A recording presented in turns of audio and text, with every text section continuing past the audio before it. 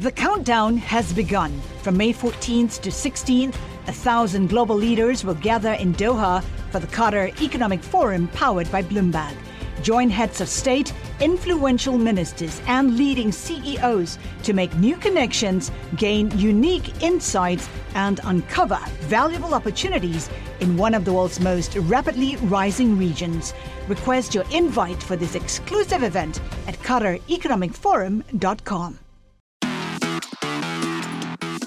Hello, I'm Mike LeBar. And I'm Scott Soshnick. On this weekly podcast, we explore the big money issues in the world of sports and talk to some of the biggest players in the industry. On this week's show, we speak with the athletic director of Syracuse University, John Wildhack. But first, let's look at some of the top stories of the week. And joining us is Bloomberg Business of Sports reporter Eben Novy-Williams, and it is a busy week. Let's start with some big news about the Alibaba Group holding Executive Vice Chairman Joe Tsai, and it looks like he is about to join the NFL if he gets his way. Some e-commerce billionaires are pairing up. As you said, Joe Tsai joining Michael Rubin, the man who runs Fanatics, in their bid group to buy the Carolina Panthers, the NFL team that's been up for sale for a couple months now, ever since Jerry Richardson put it on the market. Scott, looks like there's three horses in this race. It is Tepper, David Tepper, Navarro, and Ben Navarro, and then Tsai Rubin. If this is just about dollars and cents, and I mean, we know Joe Tsai is going to be a limited partner, so he can't write the huge check because he's not going to be the managing partner here. That would be Rubin. But if this is going to come down to who wants to write the biggest check, David Tepper can do it. But his history shows that he's a value investor. So is he going to overbid just to get this NFL team? His history suggests no. The NFL, if you're looking for strategic partners, they have already aligned themselves with Fanatics. They are an investor in the company. And to have access to Joe Tsai, who, by the way, also bought a 49% stake of the Brooklyn Nets with the chance to get control in 3 years, and his contacts in Asia, that has to be an attractive proposal to the NFL. Let's talk about the Fanatics NFL relationship. The NFL owns a 3% stake in the e-commerce giant.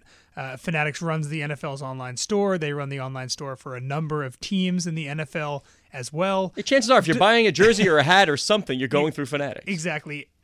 Does that help or hurt in these talks? Is that a plus for Michael Rubin as he tries to enter total this club? Plus. You like to do business, especially in these sports leagues, when you're buying and selling with people you're comfortable with, people you trust, and to have that existing relationship, to have sat across the table, shook hands, made deals, that only helps Rubin's cause. Let's talk about price for a second. Forbes says this Carolina franchise worth $2.3 billion. My gut tells me this sale might go in a little under that. What do you think? Right around there. Yeah, it's one of those where I think they got it right this time because of the national revenues. This is not one of the other leagues where it's so much involved in how much you keep locally. There's so much money that's shared in the NFL. You know what the media contracts are. We can take a pretty good guess, Eben, that the next media contracts in 2021, 2022, they're only going higher. You have sports betting on the horizon. That will be ancillary revenue for NFL teams. So while we've heard so much about ratings, concussions, all signs from a dollar sign perspective for the NFL for the near future, going nowhere one up. But you're talking about three strong people going for the Panthers. I mean, I don't know who's going to get this. Yeah, but I would jump in differently there. I would say only three. Some years ago, you'd have 5, 6, 7, 8. But what's happened now is the price of these franchises has gotten so high. I am now Michael Rubin. NFL rules say I have to put down 30% in cash, which means I have to cut a check if the price that we're talking about is right. $750 million. If I want to be the controlling partner, there's just a limited supply of people who have the net worth and the wherewithal to cut that check and who want to be involved. Worth mentioning also that there are a few other NFL teams that folks in the business world are expecting are going to be hitting the market at some point in the next couple of years. So a lot of people who might have been willing to bid on the Panthers if they thought that was their only shot at breaking into this club may also be waiting on another franchise. Very quickly, you mentioned about sports betting, and next month the Supreme Court, they're going to have this before them, and they'll probably make their ruling. What do you think, guys? We have talked about this for the past few months. Eben knows as well.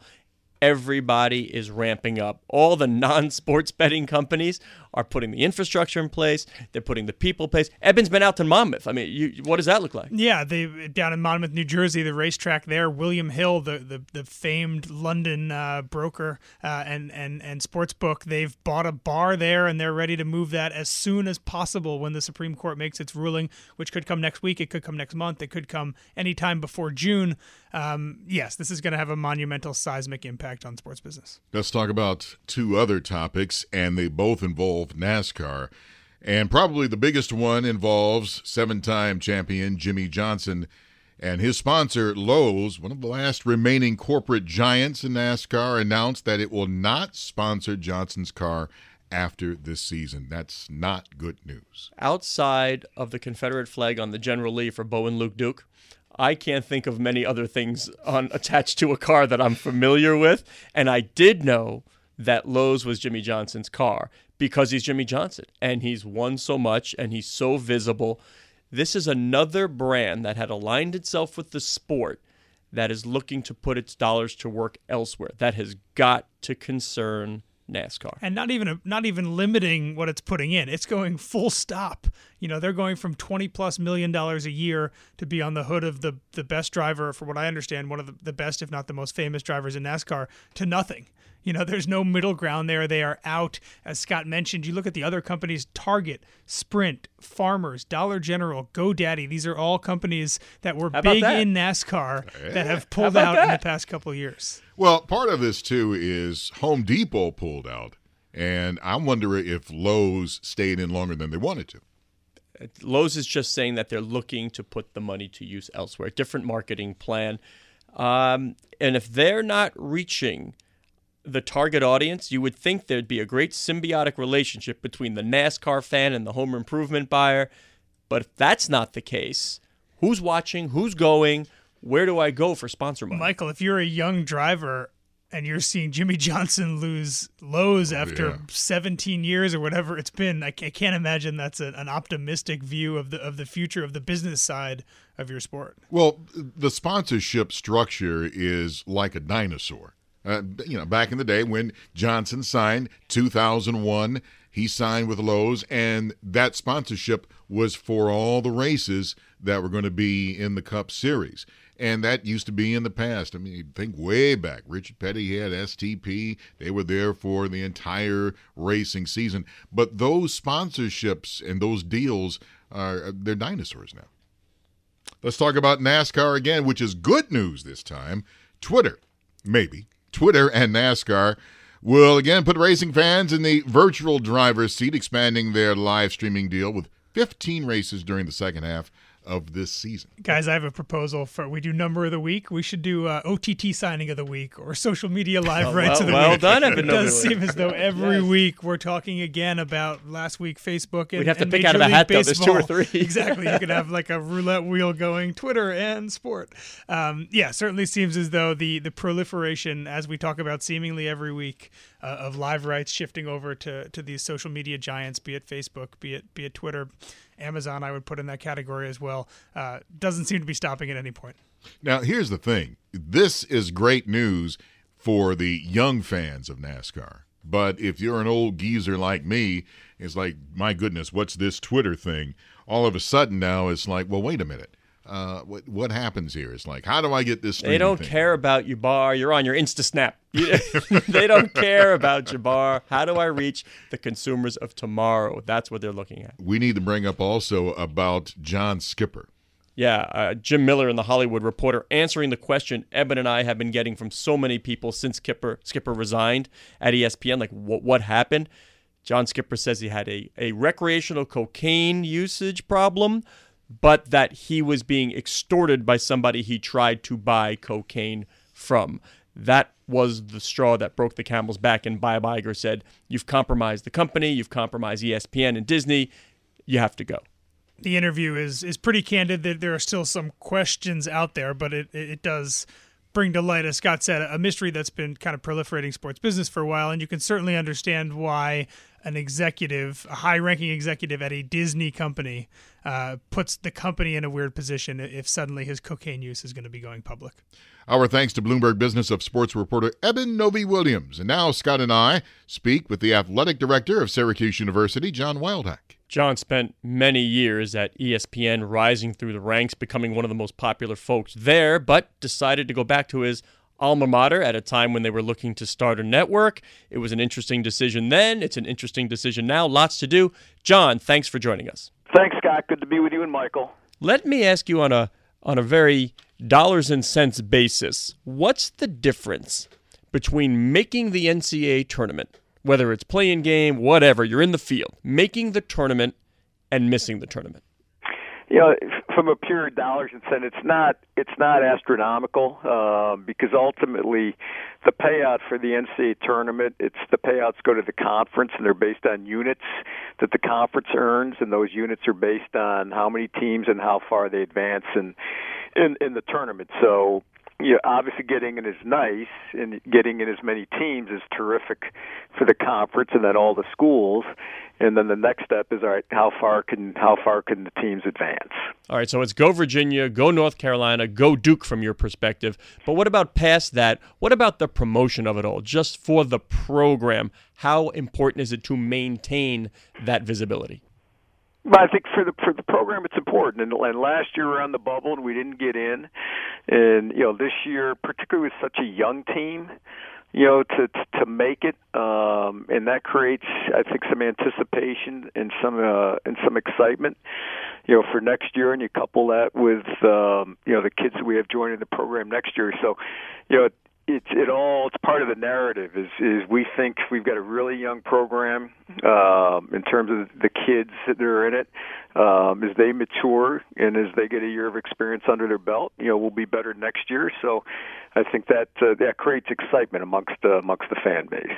This is a question about vernacular because, yes, we call it the play-in games, but when this first expanded to 68 teams, the NCAA did not like that phrase play-in. Why? Michael, I don't know. You'd have to ask the NCAA. We're happy to be in the tournament, and I think all other 68 schools are happy to be in the tournament. And wherever you play or whatever round they want to call what you play in is immaterial. You're talking about teams here in the tournament. First of all, that deserve to be there, and that they avoided going to the NIT and not trying to slam the NIT. But just the prestige of being in the NCAA tournament, can you take us through that? Well, I think there's 350 schools that are playing D1 basketball, about that number. So, when you're one of the 68 that gets in out of approximately 350, that says something about your program. And we got in obviously as an at-large, and the number of at-large berths are really relatively small because so many of the bids to the tournament go to the automatic qualifiers, the conference tournament champions. So, in that regard, if you're an at-large selection, I think that is even more telling about the accomplishments of your program and how well respected your program is within the college basketball community. We are chatting with John Wildhack, the athletic director at Syracuse University, a private school, John, so we don't get that look at the athletic statement that we see at the public universities. But generally, or as mostly detailed as you can, how are things on the revenue and expense side of sports at Syracuse? We work really hard every day. Any enterprise does is you want to maximize your revenue opportunities. You want to be as efficient as you can on your costs, and obviously being part of the ACC conference helps us in being in the Power 5 group, and we try to manage the enterprise as smartly and as efficiently as possible, and to create really a great experience, for 600 student athletes, and I think I'm pretty comfortable that we're doing pretty well in that regard. Is it the same as most places where football and basketball are the lone money makers? Yeah, I mean, for almost everyone, every D1 school is, your primary sources of, of kind of ticket sales revenue, right, is going to be, through football and men's basketball. I guess I'm going through some old history here, but for 36 years you were with ESPN. And then one day you decided, hey, I'm going to go to Syracuse to be the AD.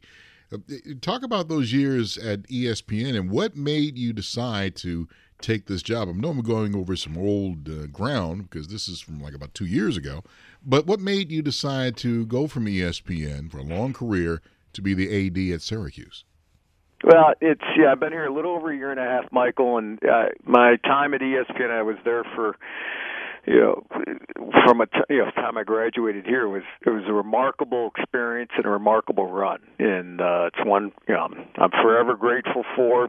Tremendous, very fond memories from the early days of the ESPN when we were nothing more than a startup, hoping to survive from day to day, to week, to month, and ultimately the company grew into what it became, and I've got a lot of people who remain good friends to this day, and will always be good friends, and the opportunity to come back here was unique in that it certainly wasn't anticipated. And when the opportunity arose and I was first approached, I was not all that open to it, to be honest with you, because we really enjoyed Connecticut. My wife's from Connecticut. My kids are, they were in a great situation there as well. So, and the weather is so wonderful. The weather is so wonderful in Central New York. That's another. I'll tell you what. I think it's nicer in Central New York than it is in Connecticut.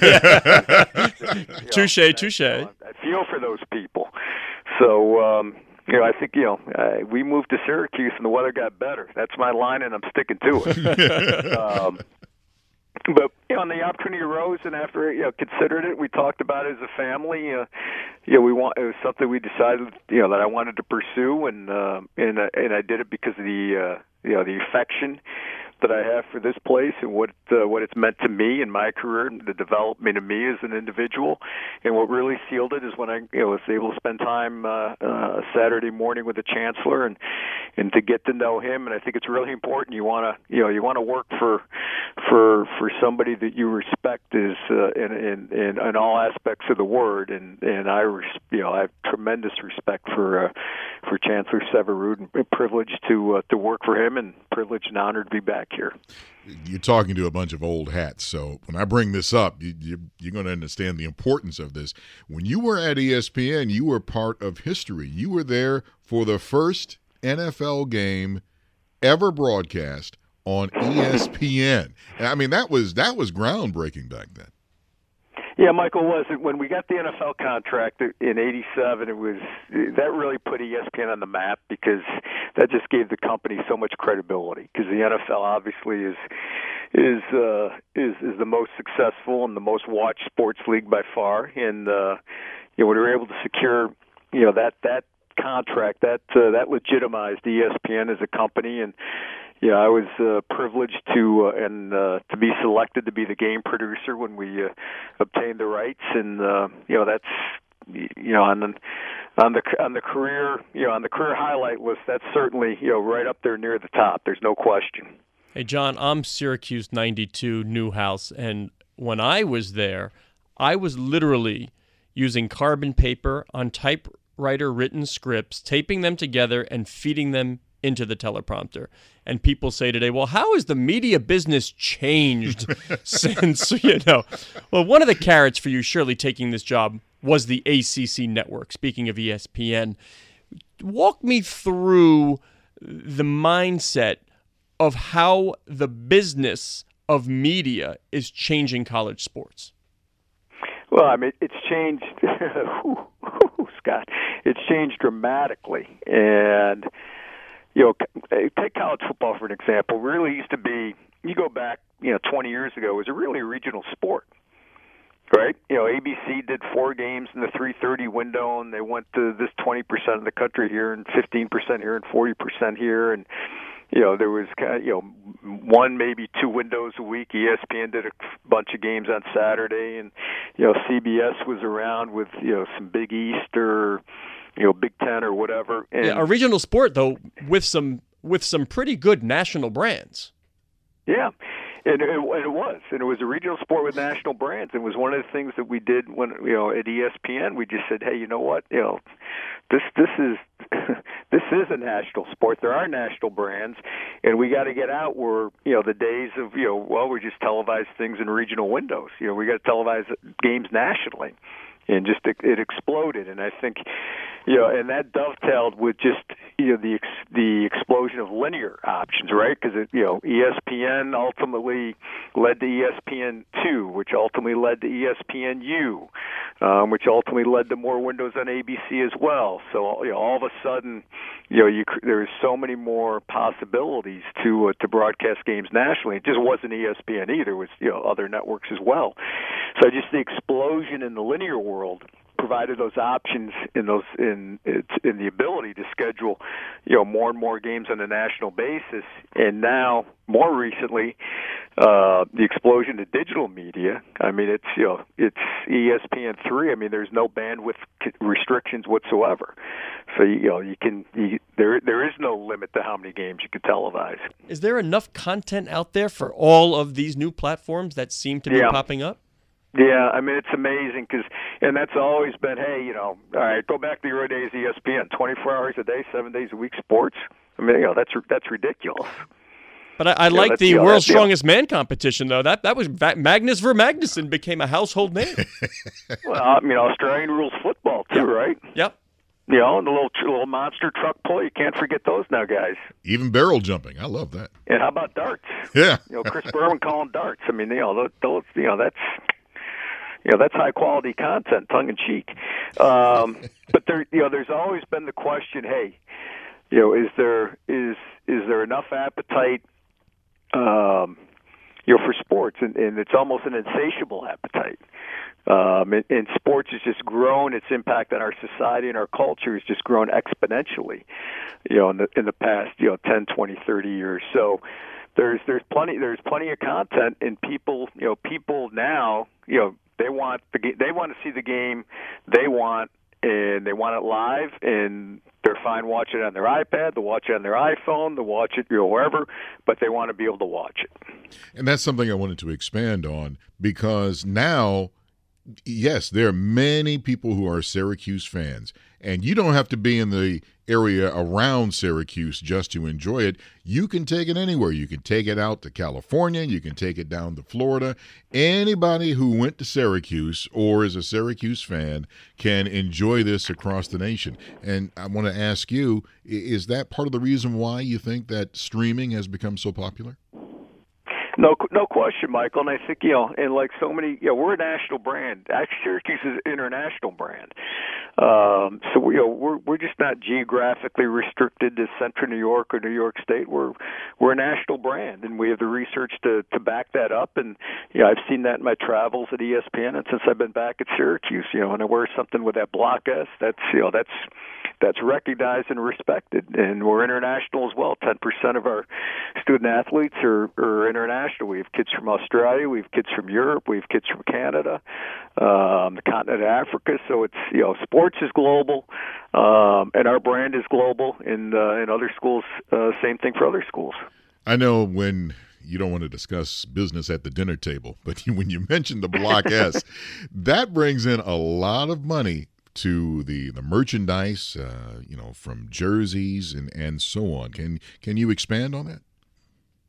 Well, I think when you have a brand, when you have a great brand, which we do, part of what people want to become associated with that brand, and it's whether it's your fans, whether it's your sponsors, whether it's media networks, and we're fortunate to have a brand which is highly respected, recognizable and international. So we're gonna leverage that to our ability and do so in a way that benefits all our sports and benefits the university, just not athletics, but the university as well. Because listen, we're in some ways we're a marketing arm for the university, and we want to be a great partner in that respect. The front porch, and we're chatting with John Wildhack, the athletic director at Syracuse University, and that's I don't know if it's the front porch, Scott, but it's one of the porches. Yeah, but either way, there's snow blocking my exit and entrance. I can tell you that much. Where do you stand? Where do you stand on the pay the players, don't pay the players debate? I think if you begin to pay the players, then there is no amateurism whatsoever, and I think ultimately what it could lead to is you might have 20 schools that can really exist and compete in that type of environment, and the other schools won't be able to. And I just I think, and I understand people who say players should be compensated, but go back to what you said earlier. Football, and primarily for most places, football and men's basketball, they support the Olympic sports. So if you begin to pay players, all right, what's the impact on Olympic sports? If you pay players, you're really taking into account the value of a scholarship, which at a place like Syracuse is significant. You take everything else that we do in a sense from academic support, from training, rehab, development, educational development, personal development, human development, things outside of athletics. And I think if you get into the pay model, I think the ramifications would be extraordinary. Well, speaking of development and redevelopment, where do things stand with the upgrade of the Carrier Dome? The dome is, Scott, the dome's iconic. It's one of the great arenas in the country. Just not a college arena, but one of the great arenas, one of the most visible. And the first thing we want to do is make a decision. All right, and I don't pretend to be an architect or an engineer at all, but all right, we know we've got a shelf life. We have to replace the roof. So what type of roof do we want to put on there? And then from there, that will allow us to get a sense. All right, what else can we do? What other amenities do we want to make? But the first thing is, all right, what are we going to put? What kind of roof are we going to put on top of the dome? So what kind of roof are you going to put on top of the dome? Don't know yet.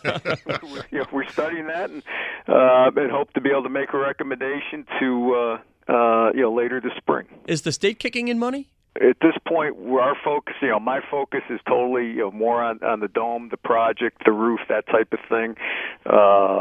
There's been no.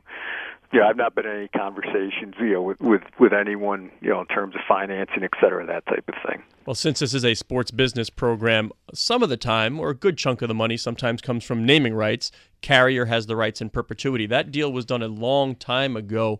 There has been some talk about renegotiation or ending if the dome in this new development becomes sort of what would be construed as a totally new facility or different from the one that they signed the deal with. Have you had any constructive talks with Carrier about either paying up or moving on? Yeah, I think it's premature because we've got to decide what we're going to do first.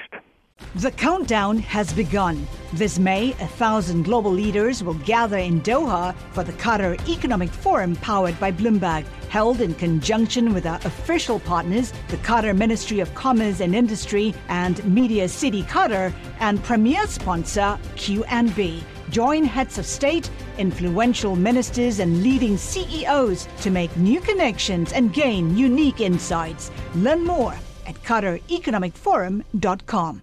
We're talking with the athletic director at Syracuse University, John Wildhack. Next month, the U.S. Supreme Court make a decision about gambling outside of just Nevada. And this could be the last NCAA tournament where you can only bet in Nevada. Now, I bring this up for two reasons. One, your thoughts about that, and two, and I hate to be Captain Coldwater. And two, you're a problem gambler. Well, that's we knew that. Captain Coldwater, Michael. Yeah. This I can't wait to hear this question. This is something I worry about because now if this goes across the nation, what are the odds of any college, somebody trying to influence the kids to saying, hey, do something sinister, and I will pay you this. That's something that sticks in my mind. So I'd like to ask if you can comment on both of those.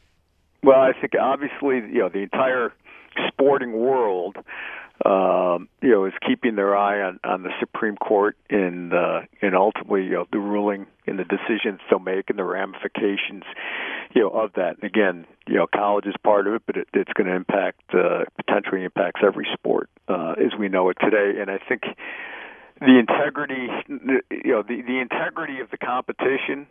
I think anybody who's in sports, whether you talk to me, you talk to my peers, you talk to conference commissioners, you talk to Roger Goodell, you talk to Adam, Gary Bettman, Rob Manfred, the integrity of the competition and protecting the integrity of the competition is actually, is absolutely sacrosanct. And, anything that infringes upon that, ultimately can be very, very, can be damaging to any sport or all sports. And I just want to clarify that too. I'm just bringing a blabbing what if scenario. Obviously, we know of no college today that is going through that scenario. I just wanted to bring that up there. So right, John, how big a task? How would you describe the task that Jimmy Pitaro faces stepping in for John Skipper at ESPN? Well, I think, Jimmy inherits, a company, and I think, the reports, it's kind of like Mark Twain, right? The reports of ESPN demise are way, way, way, way, way premature. ESPN's the best sports brand out there. ESPN is an enormously successful company. The challenges that ESPN face are not unique to ESPN. They face every media company, and that's and there's obviously been some cord cutting, no question, subscriber loss. ESPN feels the impact of that more than others because of the fees they generate on a monthly basis. But the company's still incredibly successful, has a terrific portfolio of rights. Has been ahead of the game in terms of digital media. Going back, 10 years ago, ESPN was first to kind of embrace streaming, through Watch ESPN. Now you've got, the ESPN Plus service, which will launch this spring, which will be a complement to the ESPN linear services and really allow for more customization, for the consumer if they're passionate about certain sport, et cetera, that type of thing. So I think ESPN's incredibly well positioned. The leadership team at ESPN that Jimmy will work with is very, very strong. It's an incredibly group of smart, talented, dedicated, creative people. Jimmy and ESPN has been blessed. Disney's been a great owner. Bob Iger's been, a tremendous supporter of ESPN the time that I was there when it came to renewing major rights deals. Bob was always, very, very supportive, of what we wanted to do. And, I think Jimmy inherits a pretty, I think he inherits a company that's very well positioned. Yeah, Bob was very supportive. But as you know, the price for entry for those rights has just absolutely mushroomed. The NBA was 3x from its previous deals. Got to look over your shoulder to Amazon, to Facebook, just got baseball games. Can you envision a world where just the price for, let's say, the NFL, because you said before, that's the monster, that's the big ratings draw. Can you envision a world where ESPN can say, you know what, it's a better decision for us to walk away from live NFL games and show highlights? Ultimately, Scott, that day could come. I'm not sure it will come. The one thing, and the NBA deal's been criticized, and I was there when we did it, is I think, that deal long term and just the swath of rights that ESPN acquired in that deal and the breadth of rights, I think is immense. Not only just linear, but also digital. You can globally scale the NBA in myriad ways. Absolutely, and I think that, and ESPN will do that. And the other thing that ESPN did is, they made a bet on the NBA, but what ESPN didn't do is, and I was there then, is we chose not to renew NASCAR as much as we enjoyed, the people at NASCAR, and that was that was a lot of money in terms of rights, production, marketing, et cetera, that type of thing. There's some other things that we passed on as well. So, we became more selective, and we thought NBA, and I think that's proven to be right. We saw NBA as an ascendant property. And I think it's proven to be that way. And I think over the long term, I think that'll be prove to be a smart deal, not only for ESPN but also Turner as well. Because remember, Turner paid the similar increase to as ESPN did. And I think if you called our fellow alum David Levy, he would echo exactly what I just told you in terms of the ascendancy of the NBA. Oh, he'd echo. He's been on the show before, by the way, and none of us get a word in edgewise. One question, and with David, thanks for joining us. I'm not gonna. Next time I'm going to filibuster. I'm not going to let you guys ask any questions. I'm on a filibuster. We're going to make Levy a verb. He just Levied. I'm going to talk about Dino Babers. I'm going to talk about getting better in football. I'm going to talk about Q and our women's basketball program, and I can go on and on. But you mentioned the. Whether it's Facebook, Amazon, et cetera, that type of thing, and obviously Facebook did their deal with MLB. All this proves to me is the power of sport and the power of sports content. Is when you get new entrants into the marketplace to compete for rights, and obviously, whether it's Facebook, whether it's Amazon, they certainly have the scale to do so. That just underscores, the power of sport. And I think you can monetize sport in ways that you can't monetize traditional entertainment programming per se. So I think there'll always be very, very robust competition for the highest profile sports properties, and whether that's the NFL, college Power 5 conference rights, the college football playoff, MLB, the NBA, the NFL. There's always going to be, because there's only so much of that type of content available. John Wildhack, the athletic director at Syracuse University. What a joyed person to talk to. Thank you so much for joining us. Michael, my pleasure. I enjoyed it. Scott, thank you. Takeaways from the interview with John Wildhack. I think the thing that impressed me the most, here's a guy that had been with ESPN for 35 plus years, and all of a sudden here comes the job at Syracuse. He takes it and he brings all that experience of the producing that he did at ESPN. He brings it over to Syracuse. This is a guy obviously who knows sports and seems to be doing a good job. Yeah, the takeaway from it is look who the universities are looking to place in these positions. Used to be sort of administrator. It was the old, the AD was the administrator of the program. Now it's a guy with 30 plus years in media, in digital, in contract negotiations with networks and with sports properties. That's where the business of college sports is going. You heard John in the interview talk about it as one of the big 4 or 5 sports, right up there with NFL, NBA, and college. When you put it in its totality, it's like a major U.S. sports league, and the media is going to drive the revenue moving forward, just like all the other sports. My goal is to be the number 1 pick. That's something I've been dreaming of since a kid. It feels better to be number 1 than number 5. I wear the number because of Mike. We have a chance to go for 3 in a row. Good numbers at a good time. When I first started wearing that number, I was just happy and proud. Bloomberg Business of Sports, the number of the week. Time now for the number of the week. And we have to thank a podcast listener. Thank you so much for sending this in. The number is 600. And I know our listener, Hart Orenstein, who said, why don't you, for the podcast, give Alex Ovechkin some love for joining the number 600 goal club. That's a lot of goals, Michael Barr. I mean, you've got Gretzky up top, of course, but there's only 17 or 18 folks in NHL history who have 600 goals. And the fact that he plays for Ted Leonsis, and we've had Zach on this show, and they're trying to go international, and they're loving digital, and Alex Ovechkin is going to be a big part of any push they make around the world, and him joining this rarefied air. Let's not forget, his nickname is the Great 8. That's right. But we left the 8 alone. We went for the 600 because he reached that milestone. Pretty impressive feat.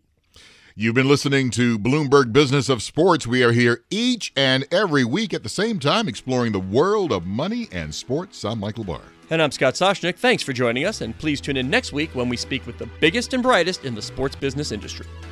You're listening to Bloomberg Business of Sports from Bloomberg Radio around the world and online as an Apple podcast on iTunes.